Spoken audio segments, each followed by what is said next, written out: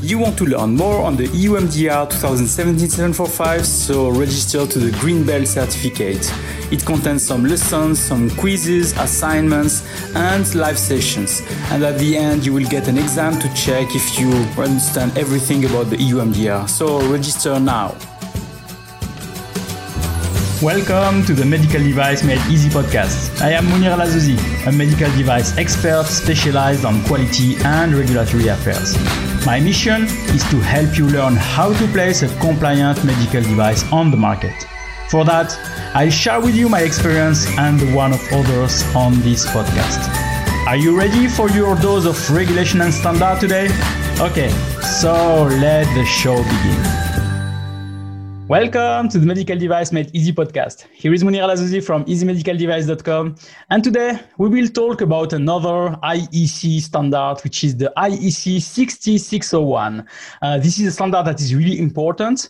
And I have with me Leo Eisner, who is the IEC 60601 guys, so we can call him like that. And he's really an expert in IEC 60601, and he will be really helping us to understand all about the standard and how it is working, who needs that, etc., etc. So, Leo, welcome to the Medical Device Made Easy podcast. Thanks, Mounir. Good to be here. No, great. Thank you for being here. So, Leo, as usual on the podcast, can you make an introduction of yourself, and then we can go to the next topics? Sure, I'd love to. So I'm the head of Eisner Safety Consultants. I've been doing this for 22 years, believe it or not. It's incredible I've been doing it this long. I've been involved with 601 for about 26 years. That's medical electrical equipment. And I've been involved in the development of the standard for about 15 years on many different committees, including the Interpretations Committee. I've been involved more recently in the last year or two with the risk management group of the CB scheme. And very recently, I've joined the ISO 15223-1 labeling committee. I was on an expert panel for ASCA, which is the accreditation scheme for FDA, the CDRH Standards Committee, Standards and Conformity Assessment Group back in 2018. I've audited for several notified bodies, including NSAI, who I contract for lately.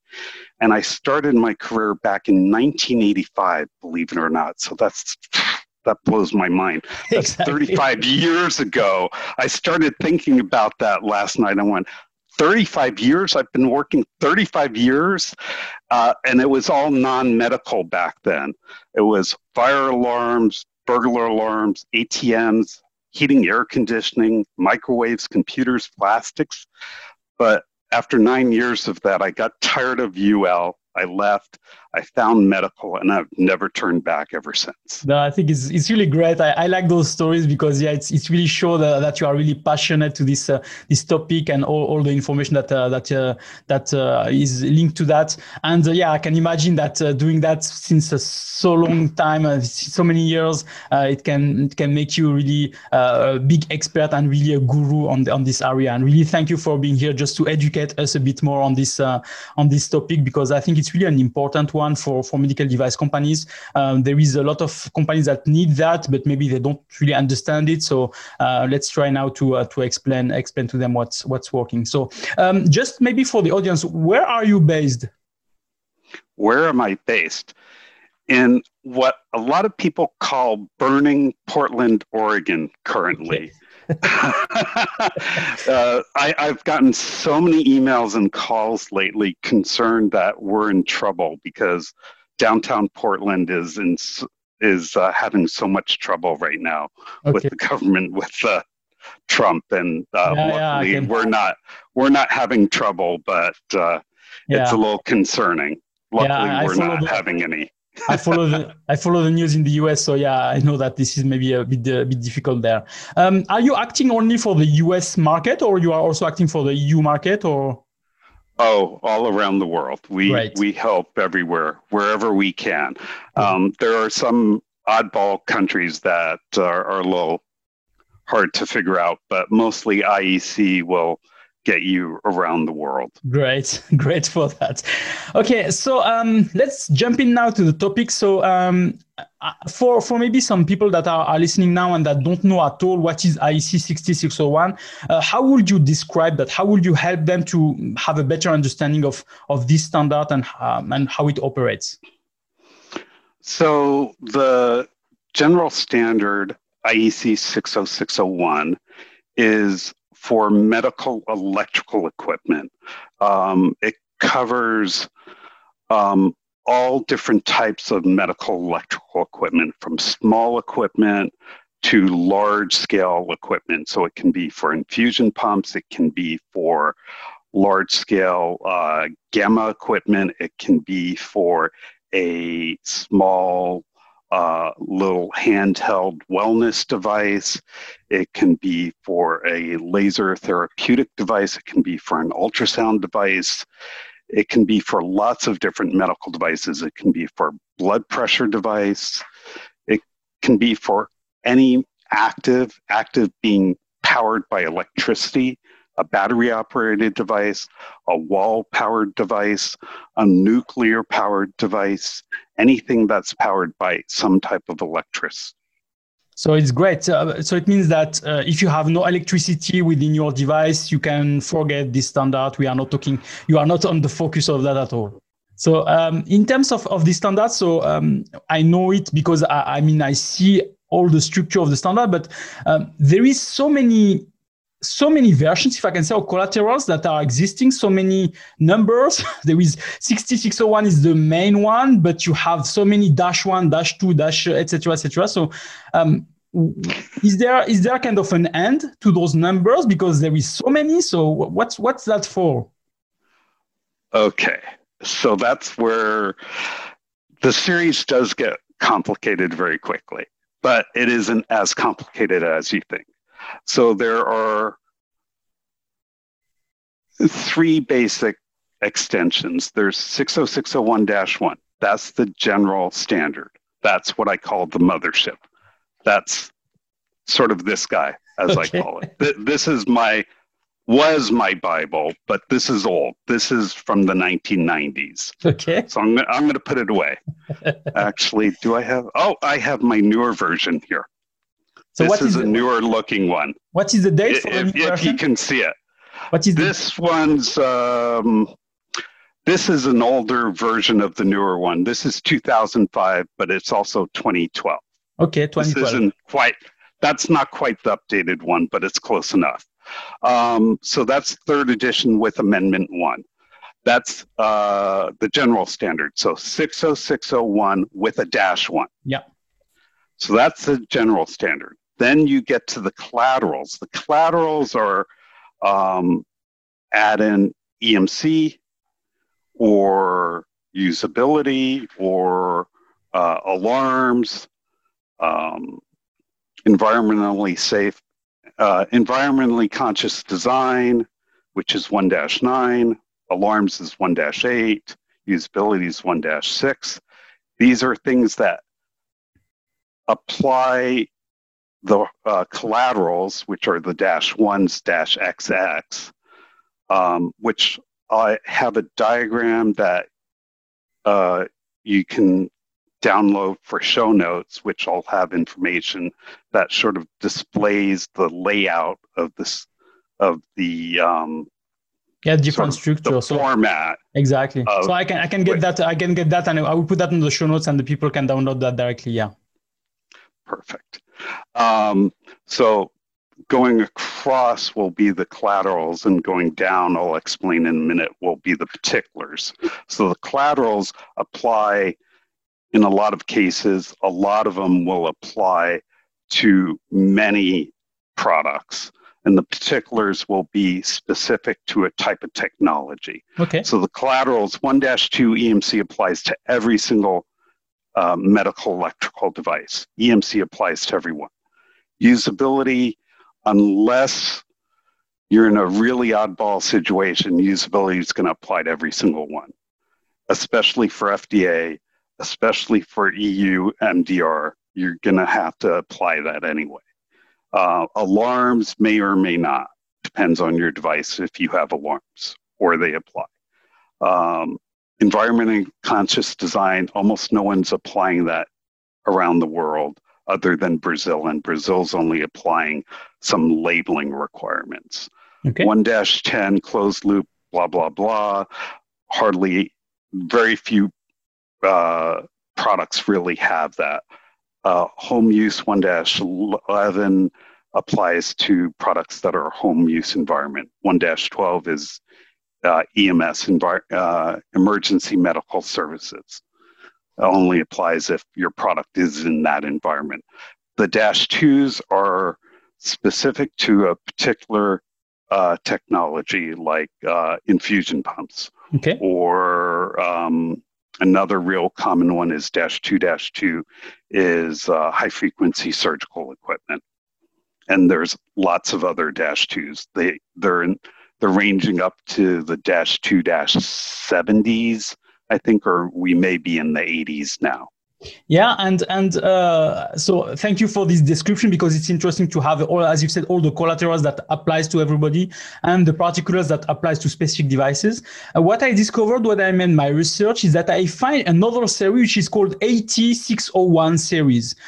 So I was already struggling with the 6601. Now I have the AT601. So I asked myself, what is this? Is it different, or is it just a continuous series for the 6601, or? So that is not a different series. It's more historical than anything else. So that is only because those are standards that were developed by a joint committee between ISO and IEC. Okay. That's the only reason they decided to put an 80 in front of the 60. And so instead of 60601, now it's 80601, saying that standard was developed by IEC and ISO. Okay. And for the standard that I'm a convener of, it's 80601. And the only reason it's a joint committee is we didn't have enough votes on the IEC side to make it a standard by itself through IEC. So I had to go out and get votes from ISO as well as IEC to make it even a standard. Okay, so it's so there was politics on that side. It's a growing family, so it's like a brother-in-law or something like that that is on the side. So it's the same family at the end. So it's great to have that. So now that we have better understanding, if I can say, of the structure, so let's say that we have in the audience a lot of medical device manufacturers. Which one, if I can say, should really think of those medical devices? So we talked earlier to say it's maybe small equipment, bigger equipment, etc. Do you have some specific companies that really need to think about that, because it's really maybe will be a problem for them because they'll have a lot of tests to do to be compliant to this IEC standard? Well, I think any medical device company that's an electrical medical device will have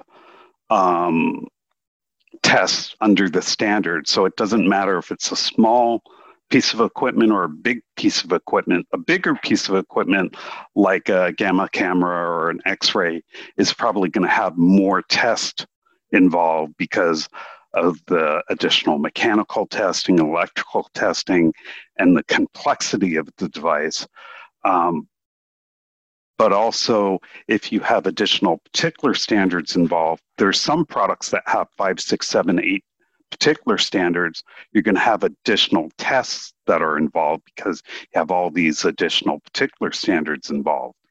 But so it's not just the size of the device or the type of device, but it's also the number of particular standards or the number of functions that are involved in the device that are going to determine the complexity of the device. Also, the application. If you have multiple intended uses or multiple essential performance, which I'll talk about later, I assume, I think that's one of our questions we're talking about a little bit. That's going to affect your test plan. And depending on your test plan, that's going to affect how much testing you're going to have. So when we are talking about these standards, mainly this is something that you will have to have all the testing. We should have to have them to answer a certain risk, maybe for a device, or a certain performance for a device, and to answer one of the GSPR or requirements within the EU MDR, for example. If you are a company that is having those products, I mean, it's mandatory for you to have that on the GSPR to say, yes, this is the standard I'm using to prove that, or this is the standard I'm using to prove that. So you cannot go without it. So it's really something that manufacturers have to understand. This standard is something that mainly everybody has to really apply. As you mentioned, if you are really having electrical equipment. In the US, is this something that also they are looking at? Is there some kind of requirements that says you have to use this standards? Well, it's not quite in the same sense, but yes, if you look at the FDA does have it as a recognized consensus standard, but FDA looks at it as a voluntary standard, just like most of FDA's standards are voluntary as recognized consensus standards, but you have a high bar to pass if you don't follow the FDA's recognized consensus standards. Yeah, it's something that is really interesting because, yeah, some people are seeing the word voluntary, like maybe I should not use that, but really it's voluntary, but highly recommended, if I can say, because without... Well, it's the same thing with MDR. I mean, state of the art and the harmonized list are the same thing. They're really voluntary, but if you don't follow them, you have a high bar to pass. It's exactly that. So I think it's something that you have to understand, that voluntary doesn't mean that you should not use it. It means that it can mean it's highly recommended, even if it's just... so what's equivalent if you don't follow it? Yeah, this is the thing, is that if people are not following that, they have to create new tests, but they have to convince the agencies or the regulators that those tests or the reviewer, whatever. And you have to show with risk management. Yeah, exactly. So there is, as I said, a lot of things that people have to why make your life harder? Yeah, if you try to make your life harder, don't use IEC 60601. But if you want to make it easier, so use that, and it's everybody will recognize it, and nobody will really complain on that. Leo, so in terms of the IEC standards, so we have, for example, the ISO 13485 standard, which is a standard that is asking you to build your quality management system and is providing you a lot of procedures that you have to build and to show that. What is exactly the content of this IEC 60601? Is it for creation of procedures, or is it only for testing, or is it some requirements that you have to show the auditors or the inspectors that you are following? So what is the outcome of this standard exactly? On the front end, you need to look at 601 as the standard and look at all the requirements. And there's a whole list of requirements that say compliance is verified by looking at the requirement of the standard against the risk management file. And so you need to look at the requirement of the standard and build your... I'm not quite saying this right, but basically put together a risk management file that says, this is how I'm meeting this requirement based on my risk analysis for this specific requirement of the standard. So it's sort of building from your risk analysis from the 601 standard and saying, this is how I meet the standard. And it's sort of a building block. Yeah, so it means that you are looking at your risk. What are the risks possible for your standard? Like we talked about the emergency risks or medical. Like so then you are mitigating those risks with this standard. With saying I've done this test and this test and this test. So the risk in terms of emergency alarm, etc., is solved because we have that available within this test. So mainly, it's not just going directly to the standards. You have first to work really on your risk and evaluate all the risk possible. So then you can mitigate those risks with all the tests that you will be doing for the standards. mainly when we are working on the IEC standards or the IEC 60601, as we've said, there is a big list of all the standards with collaterals, with particulars, with all those things.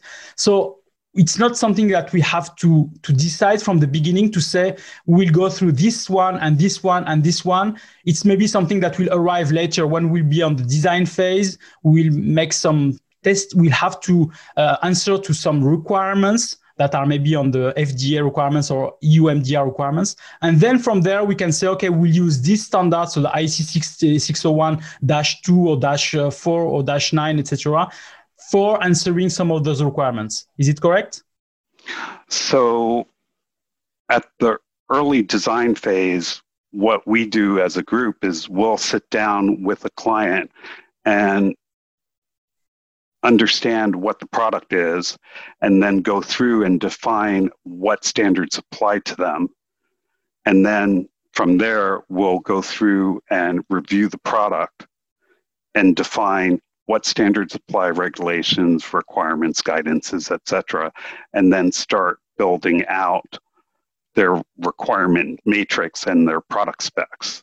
And from there, we'll go through and identify what their issues are and where their missing gaps are. And with that, we'll go through and show the gaps and build out their the gaps and identify these are the tests that will be needed. And with that, we'll also show where their risk management file items need to be filled in.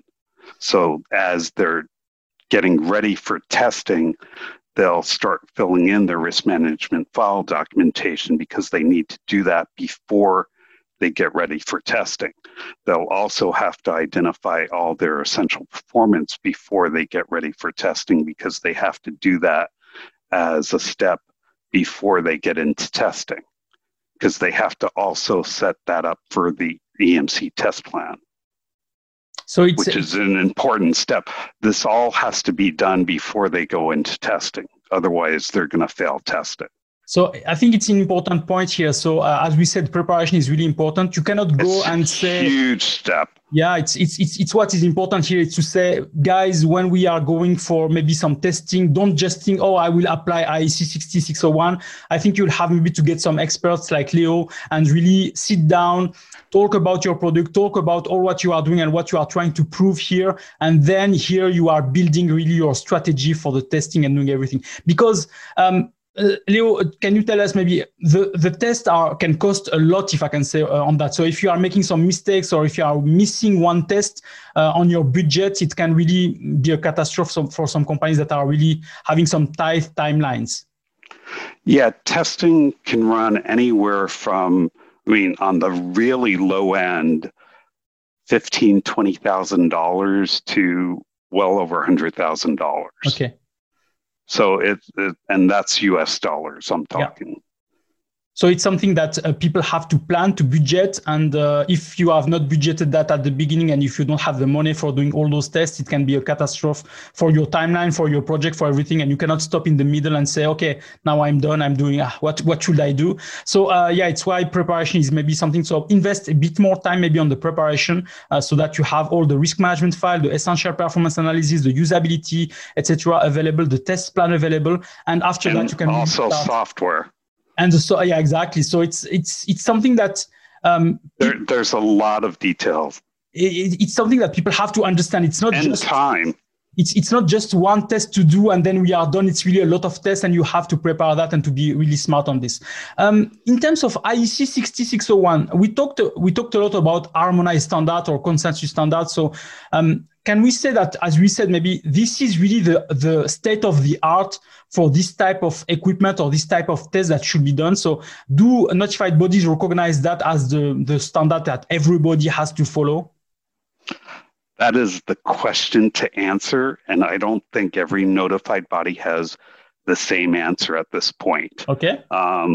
Because I got training maybe a month or so ago from NSAI, who I'm contracting with currently. And we haven't even gotten our solid answer back yet. But the commission came down with some answer, which we haven't seen the follow-up document from yet. And they said, yes, use state of the art. And we were supposed to get a follow-up document, which we have not seen. So that's what NSAI is going to base it on. But I don't know that every notified body is going to follow that. That's our internal, what I've heard. So that's all I know.